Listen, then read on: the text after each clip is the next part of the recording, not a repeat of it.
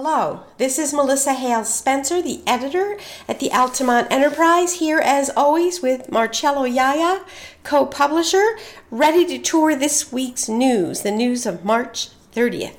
Our front page is dominated by the Music Man. Professor Harold Hill is on hand, and River City's going to have a boys band. This is coming to the Burn Knox Westerlo stage this weekend with this article describing it from H. Rose Schneider and pictures to go with it as well. The lead story came out of a Knox Town Board meeting I covered where Mr. Robert Price, an engineer who chairs the planning board, had come up with, he thought, a good plan to insulate the current 1960s steel highway garage, and the supervisor, Vasilios Lefkadidis, disagreed, saying it's better to build a new one and share it with the county. And I called the county executive, Dan McCoy, and he's on board with that idea. He called it a no-brainer. The other lead story is on the Crossgates Mall Hotel. Pyramid Management wants to build a large hotel next to the mall and has requested from the Guilderland Industrial Development Agency a $2.4 million tax break. So that Elizabeth Floyd Mayer story details the request. Our editorial this week with wonderful artwork by Carol Coogan. It seems to be a human-like frog signaling traffic to stop because the amphibians are crossing the road. Why did the amphibian cross the road? I had been worried on the warm February days when I saw frogs hopping across the road in front of my house, knowing they were going to mate in the pool across the street, when, lo and behold, we got 2 feet of snow. So I asked Alvin Bryce, who's just written a book on amphibians and was for years the state expert. He said not to worry. They're the males who crossed over, will wait for the females. But this led to other questions in my mind. I trust scientists. I trusted his answer, and I also trust the majority of world scientists that are concerned about global warming.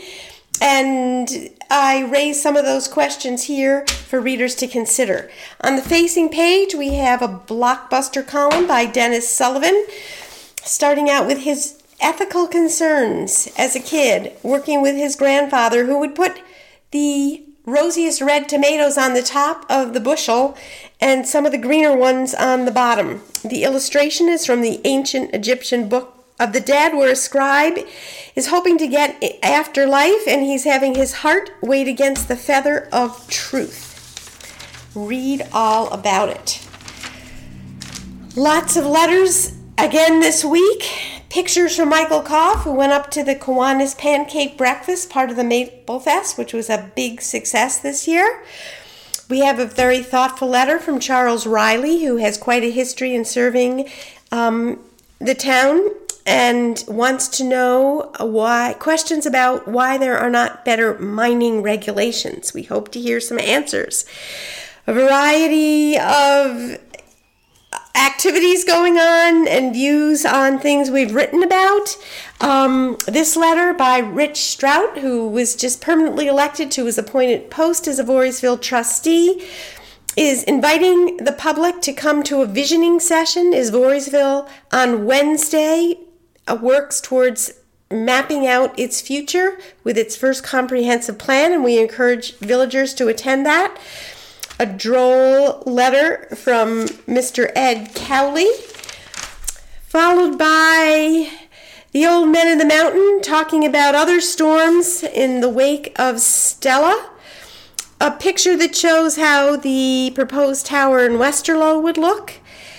Opinions from Don Reeb, who is the president of the McCownville Improvement Association and is opposed to that tax break we talked about with a front page story.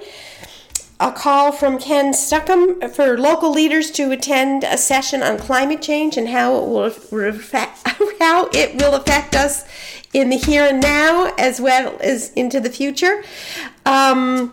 Fascinating column from the caregivers on paid family leave, which is coming up for all New Yorkers.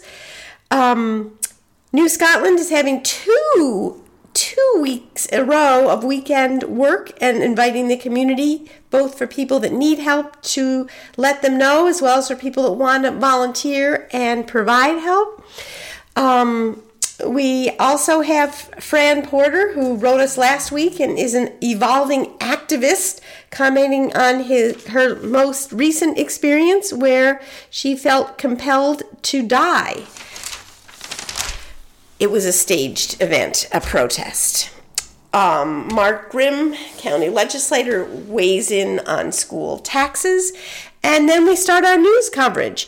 The first story here is one I wrote about the Knox proposal to have a hearing on 3 business districts. They've postponed the original date because they need to map out where it would be, and there's quite a bit of controversy both about how nearby residents should be informed, as well as about the master plan, which is nearly 25 years old and was being updated, and there's some questions about how valid the survey was upon which that work was based.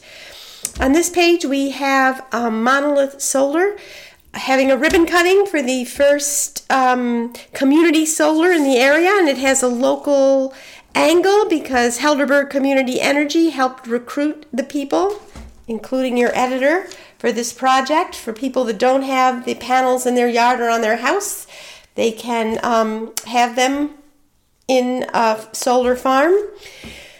The Voorheesville Village Board applauded Straught on his election, and then he told me some of the things he wants to continue working on. A large grant to extend sidewalks, continued to look for water since the current wells are close to the railroad tracks and there are concerns there. And we also outlined the new water rates that are soon going to be going effect in the village, and that is to provide funds to do upgrades when needed. The BKW School Board continues to discuss and debate a capital project proposal, which Rose has written about, and she's also written a piece about the community rallying behind Ruth Savino as she battles cancer, here showing off a mohawk as she was having her head shaved prior to treatment that was causing her to lose her hair. In both villages, as we wrote earlier, the elections were uncontested, so the results were not surprising, and the turnout was very low, less than 80 in both the villages. The Bern Library has presented its budget to both the town of Bern and the town of Knox, from which it gets funding. It's hoping to get some more money from Knox, since so many people use the Bern Library. Knox does not have a library of its own.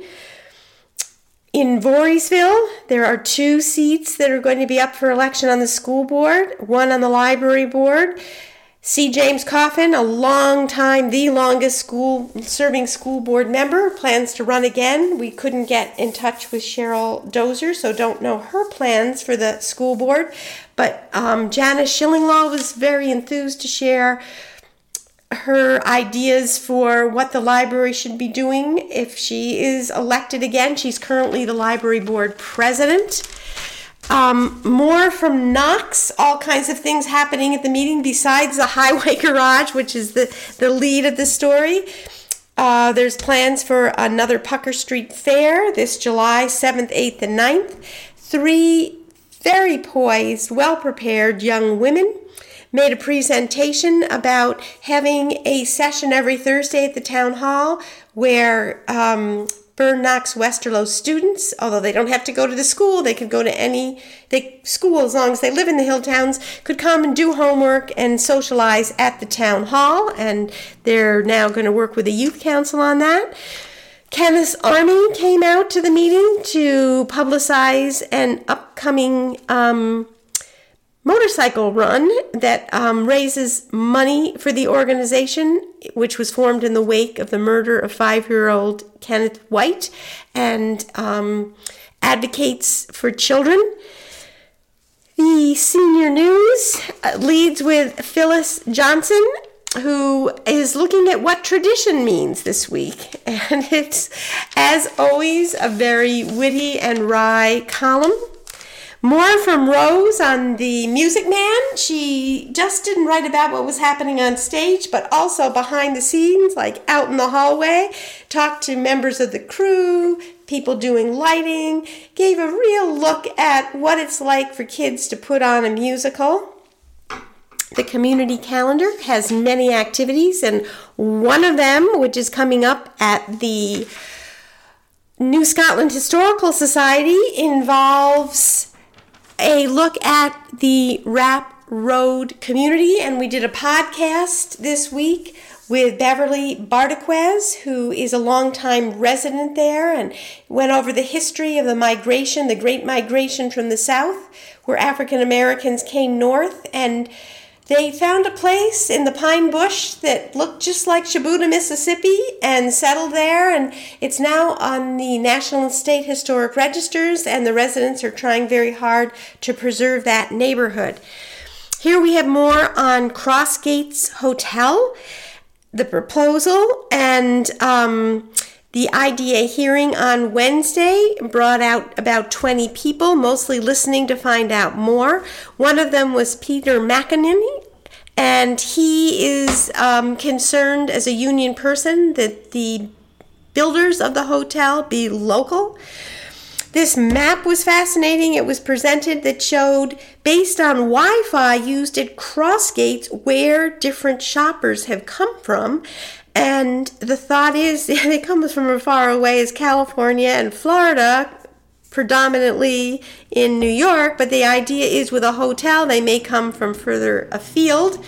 This is a plan that was presented of what the hotel itself would look like. We have Western Avenue here, Crossgates Mall Road, just so you can kind of visualize where that is. Some crime stories. Elizabeth Floyd Mayer went downtown to court to follow Justin Hope's case. He was the young man that had been arrested allegedly for sexually abusing a man in his care at Vander Heyden Hall. Library notes, as always, are packed with activities upcoming in Altamont for their song-teller sessions, where performers tell about their lives and how they write songs. This week will feature Michael Eck. And at Bethlehem, we have a lovely picture by Kristen Roberts of the dog Oliver, who likes to listen to kids read. We wish our own dog were as calm as Oliver. The obituary pages are sadly full this week. And of particular note is Barney Palumbo, who was a real icon in Knox. She and her husband for years ran the Township Tavern, and this file photo shows her serving the third or fourth generation of the Quay family for her 21st birthday. It was the fourth generation because she had also served the great-grandfather of Rene Quay. The former supervisor, Michael Hammond, described the Township Tavern as almost like a scene that Norman Rockwell would like to paint. Moving along, we have, as usual, legals, but more than ever, largely because the public schools are posting notices about their upcoming budget votes. And on the back page, we have, I think, some of the best pictures Michael Koff has ever taken. This is from the St. Baldrick's Foundation event at the Westmere Firehouse. And the idea is that people get their head shaved as a fundraising effort. At the same time, it's a consciousness-raising effort because it goes to pediatric research for cancer.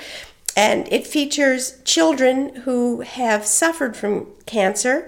And this little girl is really the center of attention as she steps off from the fire truck parade onto the red carpet. Another girl gets a special medal for being a hero in her fight against cancer. And another, wearing a pink tutu, clasps her mother's hand as she walks through the rows of cheering people. And of course, the end point was getting a haircut. And this little girl smiled as she sat in the chair and then took on a very resolute look as she proceeded with having her head shaved. So we applaud them all.